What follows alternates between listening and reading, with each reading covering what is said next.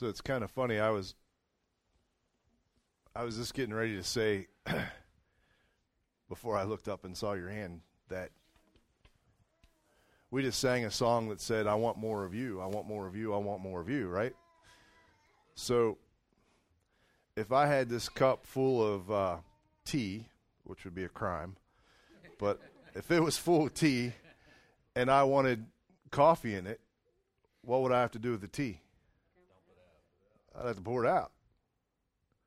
When we talk about wanting more of God, wanting more of God, wanting more of God, well, generally speaking, that means something's got to go. You know, I need less Steve and more Jesus. But here comes a paradigm I don't think we think about sometimes. There's an infinite supply of Jesus. Right? Think about it. I only got so much coffee over there I could make. Right? Eventually we'd run out of coffee. And we'd have to make a giant run or whatever. Right? Jesus doesn't run out. Which means, if I am a clean vessel, if I am a vessel ready to receive, there's an infinite supply of Jesus that can come. An infinite supply of Jesus. I can't get full of Jesus. You get it? Because I think we actually enlarge our capacity for more of Him and more of the Holy Spirit. And over time, as we grow and as we continue to get filled by Him, we get stretched and we get fuller and we get bigger and our capacity expands. Can I tell you, the world needs some more expanding capacity Jesus vessels.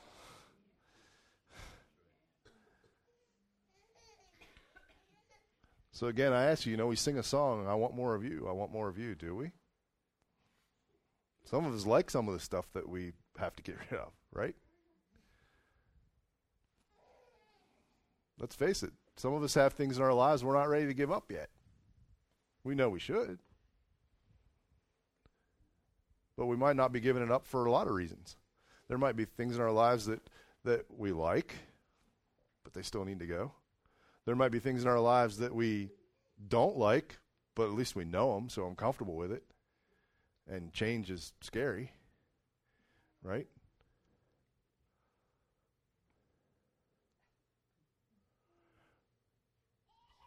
But I'll stand here in front of you this morning and I will make this declaration.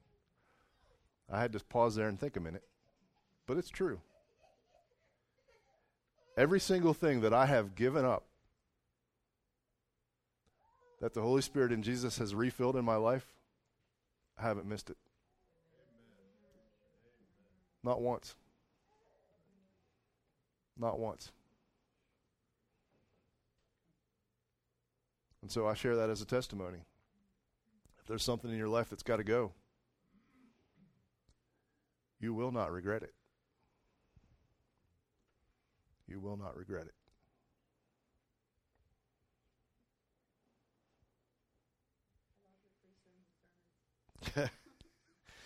Well, trying to decide if I should preach this sermon or if I should just talk. No, I'm going to preach. Last week we talked about oneness. Oh, there's notes. I'm sorry. I put them back there and then the kids get downstairs and I don't have my built-in passer-outers. So I guess I do have a built-in passer-outer. Her name's Sandy.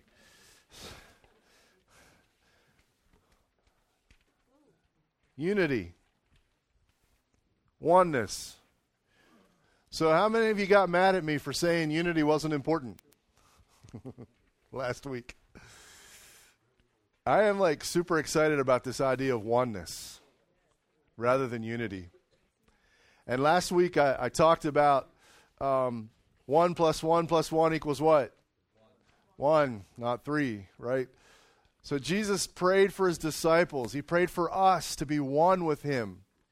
He didn't pray for us to have power. He didn't pray for us to have protection. He didn't pray for us to have successful ministries. He didn't pray for us to have healing and deliverance ministries. He prayed for us to be one with him. Because out of that oneness flows everything else. And you all know I was pretty excited last week, talking about God the Father and Jesus and me and Jesus. And the fact that when we are one with Jesus, when my relationship with Jesus is restored, 2 Corinthians 5:17 says, I become a new creation. I become something new. The way that we are brought into complete oneness here, the way that we are brought into complete unity here, is when we are in oneness here. Our foundation, the core thing that draws us together in oneness is Jesus. Not that we like this kind of church, not that we like living in Chambersburg, not that we like the worship, no. The one thing that draws us together is our oneness in Jesus. That has to be our starting place.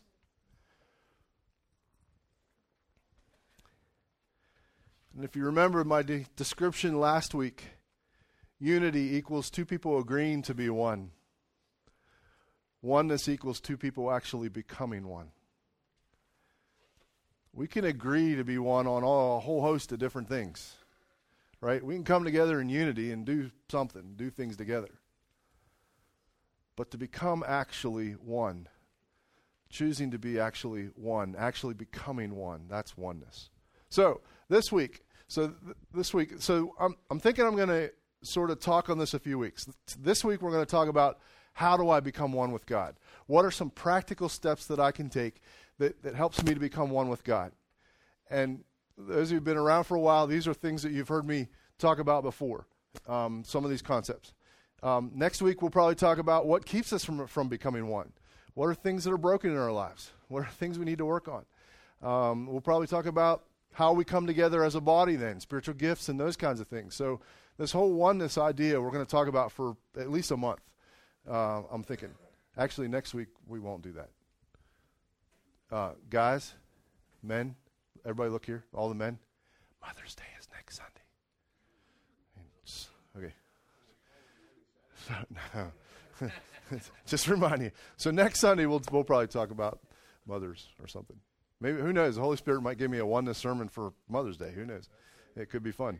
So how do we get this right so that this can be right? So there's some things that we need to understand. And number one that I think you really need to remember is it's a process.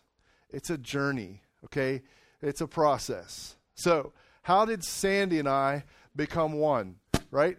It's the easy answer would be we got married, right? The two shall become one. That's the easy answer. But if you look a little bit closer, how we actually became one, you have to see that it was a journey, all right?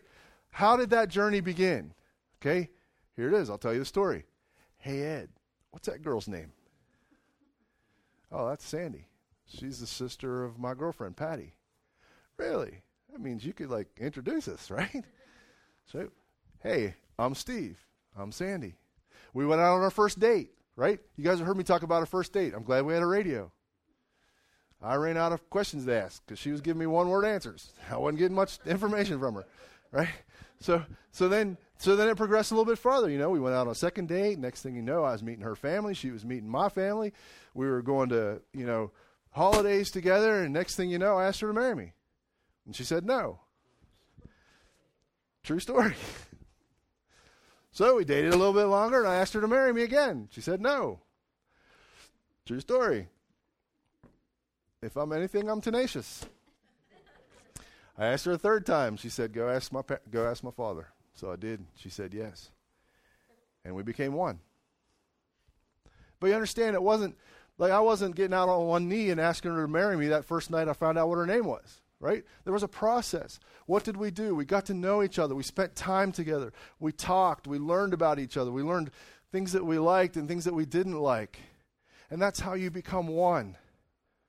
One of the reasons why I don't think we're one with God or one with Jesus is we really don't know him. We haven't spent a lot of time with him. It comes down to something as simple as this. If you want to be one with Jesus, if you want to be one with God, you got to spend time with him. You got to hang out with him. Why were the disciples always with Jesus? Because they were becoming one with him.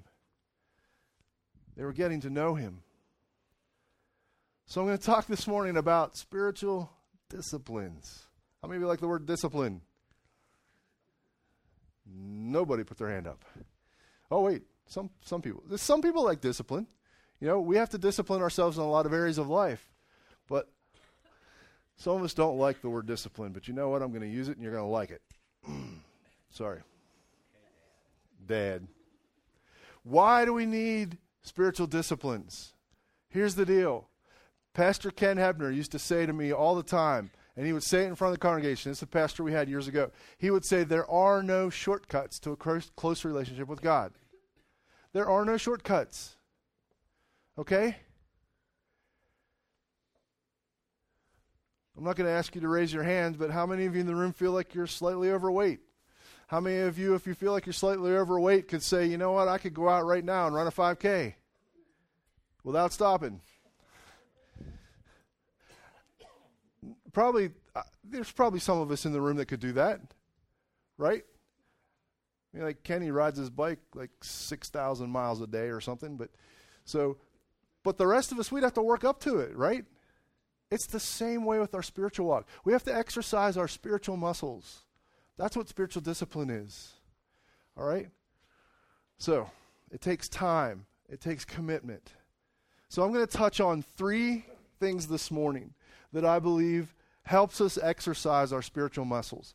It helps us get into a discipline, and those disciplines lead us into a closer relationship with God. All right? The first one is this. What is this? A Bible. One of you knew what it was. Okay.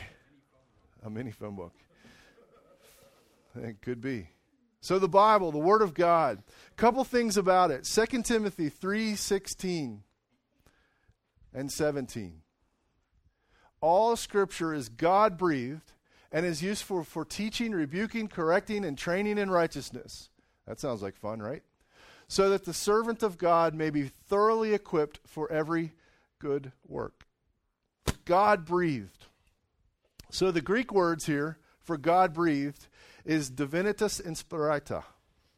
It means divinely breathed into. So here's the deal.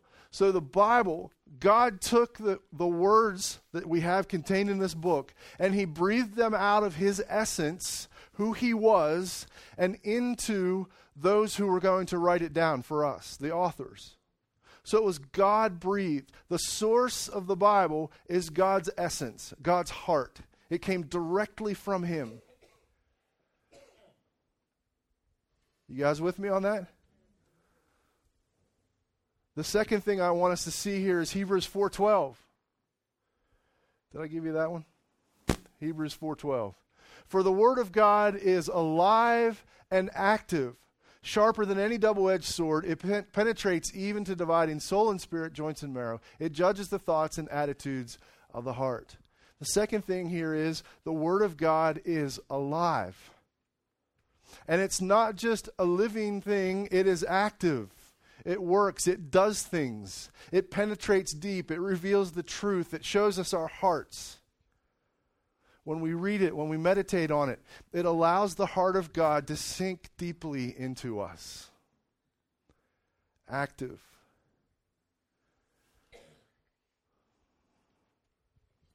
So where does one start? I led someone to Christ one time, and I said, so you need to start reading Scripture. You know, this is one of our quickest and easiest resources, all right, to see the heart of God and to learn about him. So a week later, I got back together with him, and I said, how's it going? And he's like, this is a really big book. There's like a lot of words in there. And so I thought, you know what? I need to start giving some direction here, right?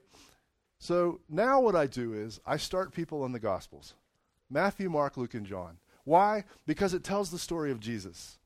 And I think Jesus is a great place for us to start. The interesting thing about the 4 Gospels is these are 4 different authors from 4 different perspectives of the same story. They're given 4 different viewpoints of the early life of Jesus. And one of the things I like about the Gospels is their sameness. And one of the things I like about the Gospels is their differences. There's a lot of sameness and there's a lot of difference in the Gospels. But I think it's a prime example of how the Word of God was breathed out of God's heart and into different men with different personalities, different backgrounds, and they can tell the same story, and you can learn something from each one of them. I think it's important here to note that when we're looking at something like the Gospels, oneness with God doesn't mean I become a robot. It doesn't mean I lose all of Steve's characteristics, right? God created each one of us different. He gifted each one of us different. We have different personalities. We have different passions in our heart for different things. That doesn't all go away when we're one with Jesus. And the Gospels are a perfect example of that. So one of the things we need to look at when we're looking at the Gospels, or even the Scripture in general, is the early first century Christians, they were storytellers, all right? They told stories. They had an oral type of communication. And so they remember great detail about what happened and what was going on. So if you read Matthew, Mark, Luke, and John, you know what they don't do? They don't define theology. They're not going in there and saying, this is what Jesus said, and this is what it means, and breaking it down like Paul did, right? They were just telling the story. Here's what happened. Here's what Jesus did. Now, Jesus, when he was out teaching, you never heard him say, okay, now, write this down. What you heard Jesus say was, listen, hear what I'm going to say. There's a difference. These guys saw the big picture. Now, you often hear me talk about reading between the lines. Like, I love to read Bible stories. And, like, stories about Jesus, for example, I try to kind of picture the scene. You know, how many of you read books and you do that? Right? If you read a novel, you kind of get caught up. If the author's really good, it sort of sucks you in, and you feel like you're actually there, you're part of the story. Well, that's what the guys were doing in the Gospels. Like, if you're, like, it's almost like you can hear the goats, and you can hear the sheep, and you can hear the around, if you kind of fill in the blanks with your head. These guys were storytellers. Now, another thing we need to remember is, when we're reading Scripture, we have to remember who the author was and who the audience was. So the Gospels, let's look at them for example. How many of you have ever read the beginning of Matthew? What's at the beginning of Matthew? Who can tell me? The genealogy of Jesus. So Matthew is saying Abraham was the father of Isaac, and Isaac was the father of Jacob, and Jacob was the father of Judah, and his brothers Judah and father. And he goes all the way down to Jesus.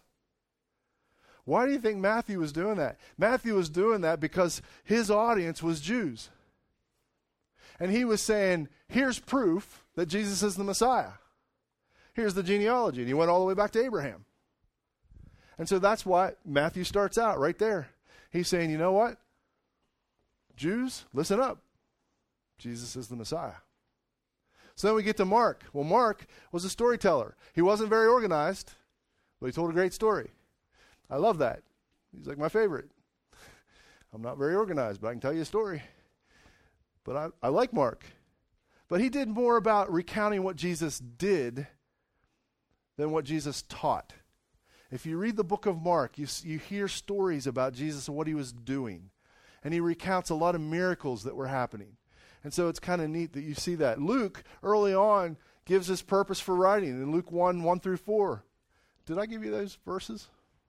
No. So he says this, many have undertaken to draw up an account of the things that have been fulfilled among us. So he talks about the eyewitnesses, and then he says, I too decided to write an orderly account for you, so that you may know the certainty of the things that you have been taught.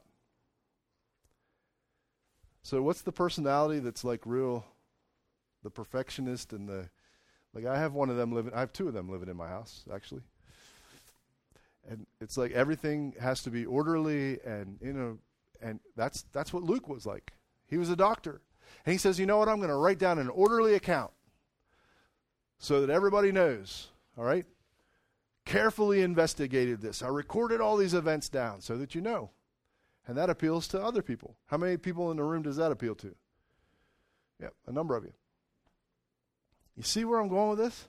All the same story, different authors, but it's appealing to different people. We're getting this. John, I absolutely love John. John was written primarily for the Greeks, the Gentiles. The book of John is very evangelistic. And in my opinion, John really brings about the humanity of Jesus.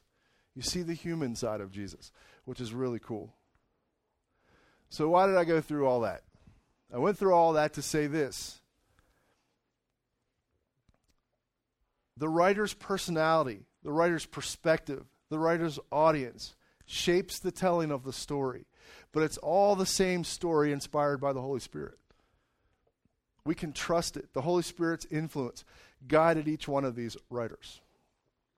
The last thing I'll say about the Bible is this. This is authoritative. This is the authority. What do I mean by that? I mean that if something contradicts Scripture, if an idea contradicts Scripture, if someone says they heard something from the Lord and it contradicts Scripture, my guess is they didn't hear it from the Lord. Scripture is the final word. Here's an example. I think I told Paul this yesterday. Said something like this.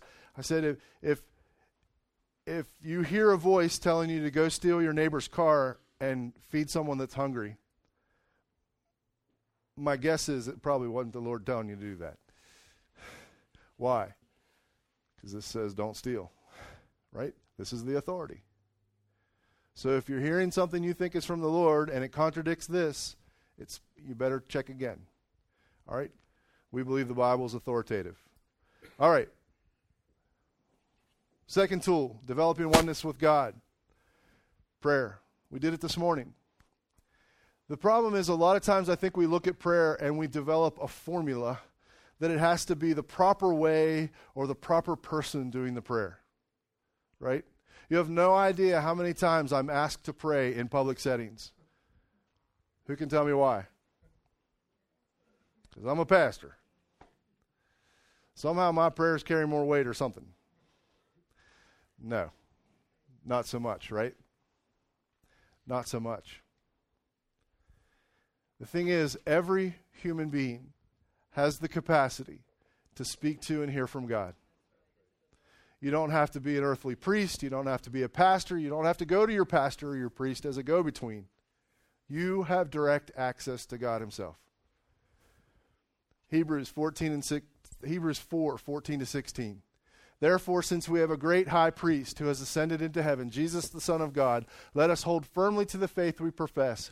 For we do not have a high priest who is unable to empathize with our weakness, but we have one who has been tempted in every way, just as we are. Yet he did not sin. Let us then approach God's throne of grace with confidence, so that we may receive mercy and find grace to help us in our time of need. Jesus is our priest. Jesus is our go-between.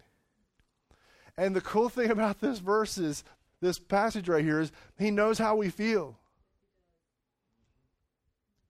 How many times have you ever talked to somebody and they have no idea what you're going through? And so it's hard to have sympathy and empathy for you. But it says that Jesus knows what we go through. He can empathize with us. He can sympathize with us. And this verse tells us that Jesus is sitting at the right hand, or Jesus is with God in heaven. He's sitting at the right hand. And so it says we can approach boldly with confidence.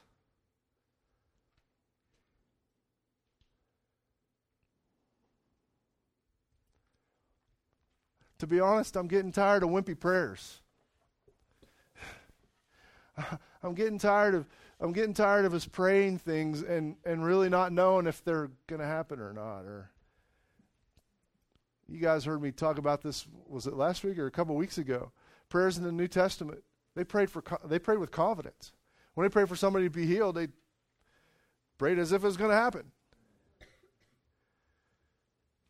We need to approach boldly. Approach boldly. Couple things.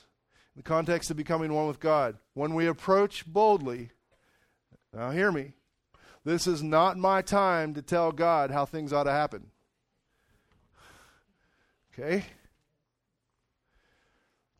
Some of you have heard me use this example before. When a great big ship pulls up to the dock and they throw ropes out and they grab them on the dock, does the ship get pulled to the shore or does the shore get pulled to the ship? Right? The ship gets pulled to the shore. See, that's what prayer is. When I'm talking with God, it's my opportunity to get pulled closer to Him, not to pull Him closer to me. When I pray, I want what He wants, not what I want. Yes, I'm approaching boldly, but I'm approaching boldly because I want to know what His heart is. I want to know what He wants done. Prayer is a direct line to the heart of God. How do we do that? We listen. He does most of the talking. That brings me to my second point. Yes, God speaks to us. Yes, we can hear His voice. Time and time again in Scripture, we see human beings having actual conversations with God. Example after example of people knowing the voice of God. And because there's so many voices in the world, there's so many things telling us, so many people telling us what we should and shouldn't do. Sometimes it's difficult for us to recognize God's voice. And there's a verse in Hebrews chapter 12 that tells us how we go about focusing on God's voice or knowing what God's voice is. Hebrews 12, 1-2a. Therefore, since we are surrounded by such a great cloud of witnesses, let us throw off everything that hinders us and the sin that so easily entangles, and let us run with perseverance the race marked out for us, fixing our eyes on Jesus, the pioneer and perfecter of faith. I want to stop there. Fixing our eyes on Jesus. This is really, really important. Okay? It's important that we are properly focused on Jesus. If we were to look at the original Greek here, it literally means my entire 100% of my focus is aimed at Jesus. He is the center of my attention. Let me give you an example. A lot of you have heard me talk about my father. He was a very, very accomplished marksman. He won all kinds of championships, won all kinds of awards. He has like an entire wall in his basement that's medals and trophies and ribbons and all this stuff that he won for shooting. My dad, I would say, is an expert at shooting. Okay? So when I was a boy, my father taught me how to shoot. And when he taught me how to shoot a gun, he was like, there's only one thing you need to focus on. How many of you have ever heard of a sight picture? Any of you? So a sight picture. Dad drew out on a piece of paper, when you look down the end of the barrel of that gun at the target, here's what you should see. And so you had the back sights, you had the front sight, you had the target off in the distance, and he drew out this picture of what it ought to be. And he said, now, this is the picture. When you're looking, you need to concentrate, and everything else in the whole wide world needs to disappear but that sight picture. That right there. Everything else should fade away. And Dad would tell me when he would be shooting, like when he would be holding the pistol out and he would be shooting, everything around it was fuzzy except for the sight picture. That's the only thing he could see. Mentally, his brain was focused only on the sights. He was thinking about them. He would sometimes wear blinders, as a matter of fact. Sometimes he would even cover an eye and just look through the one eye when he would shoot in competition. Even sounds would fade away. My dad told me that there were times where he was so focused he could hear his heart beating in between shots as he would shoot. Now that's focused. What happens when you are focused that intently on a target? You hit it. Usually. If your gun's in good working order and you hit the target. So when we pray, when we fix our eyes on Jesus, as I'm learning to recognize His voice, He needs to be my focus. My heart needs to be focused on Him. I need to exercise my focus muscle. Because sometimes that's hard. Sometimes it's hard to focus. It's hard to concentrate for that long. But we begin to learn what his voice sounds like, what it feels like. Now here's the deal. Rarely will we hear God's voice audibly. Sometimes we will, but not always. But sometimes we'll feel impressions on our heart. Sometimes we'll feel like we need to pray for somebody, or we need to call somebody and check out how they're doing. Sometimes you'll wake up in the middle of the night and you'll have somebody's face in your mind. You know what you should do? Pray for them. Because that might be God prompting you to pray for them. It might be a gut feeling. And you need to practice listening. What's that feel like? How is this different from the pizza that I ate last night? We have to get quiet in his presence. We need to be honest and speak to him. And I'm convinced that hearing God's voice shouldn't be an odd, only happen once in a while kind of thing. We should hear God's voice regularly. Regularly. The last thing I'm going to talk about, and I'll do this quickly. Acts chapter 2, 42 to 47. They devoted themselves to the apostles' teaching and to the fellowship, to the breaking of bread, and to prayer. Everyone was filled with awe at the many wonders and signs performed by the apostles. All the believers were together and had everything in common. They sold property and possessions to give to anyone who had need. Every day they continued to meet together in the temple. So here's the deal. The early church, the disciples, they hung out. It says they had everything in common. There's a word here, homothumadin. It literally means they were passionate about being one. They were impassioned about being unified, passionate about relationships. They understood the importance of coming together. What did they do when they came together? Number one, they cared for one another's needs. They took care of each other. How do I know what your needs are if I can't see them? You got to tell me, right? So they shared, they served. The second thing is they discussed the apostles' teaching. I'm going to guess they argued the theology of the apostles. What do you think about what what John said? I don't know. What do you think? Well, Matthew said something way out there the other day. What do you think about that? And they talked about it. They discussed it. They bounced it off of each other. They worked things out. When we get together, here's the deal. In a body this size, we have a lot of people hearing from the Lord. Right? But even, hear me say this. I might be the pastor, but I don't have the whole picture. Right? There might be things that someone else reads out of Scripture. You know, I might get with Jeff and we might sit down and I'll read a passage of Scripture to him and tell him what I got out of it. And he'll go, well, you know what else I got out of it? Because he's seeing a little different part of the picture. So we talk about it. Together we see the complete picture. Number 3, they held each other accountable. You've heard me talk about blind spots before. In your car, when you're looking in the mirror, what can't you see? Can't see your blind spot, right? Here, come stand behind me. Hold up some fingers.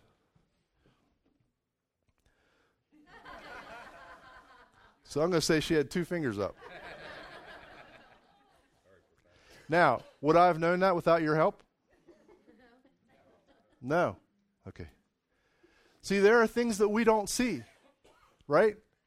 I don't know how many fingers she was holding up until you guys helped me, right? That's how we do in relationships, right? I see into your blind spots. You see into my blind spots.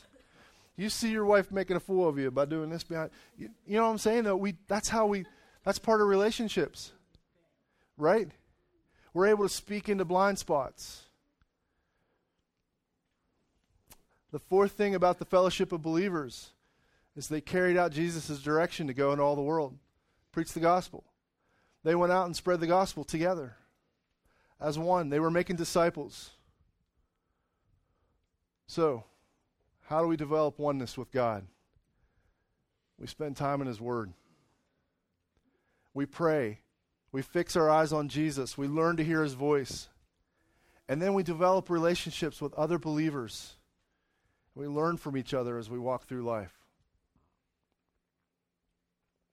That's not an exhaustive list, But I think those three are pretty important. So this week, I'm going to challenge you. If you're sitting here and you say, you know what? The last time I picked up my Bible was last Sunday to carry it to church. I'm going to challenge you. Open it up. If you haven't read Scripture in a while, start reading Matthew. Then go to Mark, then go to Luke, then go to John, and after that, go to Matthew, and then go to Mark, and then go to Luke, and then go to John. And when you're finished with John, go to Matthew, and Mark, and Luke, and John. And do that a few times. Fix your eyes on Jesus for a little while. If you feel like you don't know how to pray, just start talking to God. Can I promise you, He knows it anyways. Just have a conversation with Him. It's funny, you guys heard me, some of you heard me talk about Marcia one time. She's not here this morning, so I can talk about her.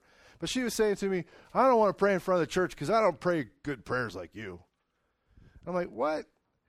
And then the next thing out of her mouth was, yeah, I was driving up over a hill and over Air Hill, and God said this, and I was talking back to God, and I was telling Him this. Marcia, do you know what you're doing? You're praying, all right? It's a conversation. Talk to God. And this morning, we had some fellowship time. We had some relationship building. Some of us with people we probably haven't met before. I encourage that. Oneness this way will create oneness this way, I promise you. Let's pray. Father God, thank you for the gift of the Word of God. Thank you for the gift of the Bible. Thank you for the gift of Jesus that makes it possible for us to approach the throne boldly. Thank you that we are equipped, every one of us is equipped with the ability to hear you. And thank you for this body called the Spring. I pray that relationships here would be deepening and strengthening, that we would get to know each other, that we would be bold in looking into one another's blind spots. We would learn from each other. Thank you, Lord, for wanting to be one with us. In Jesus' name, amen. Go be one.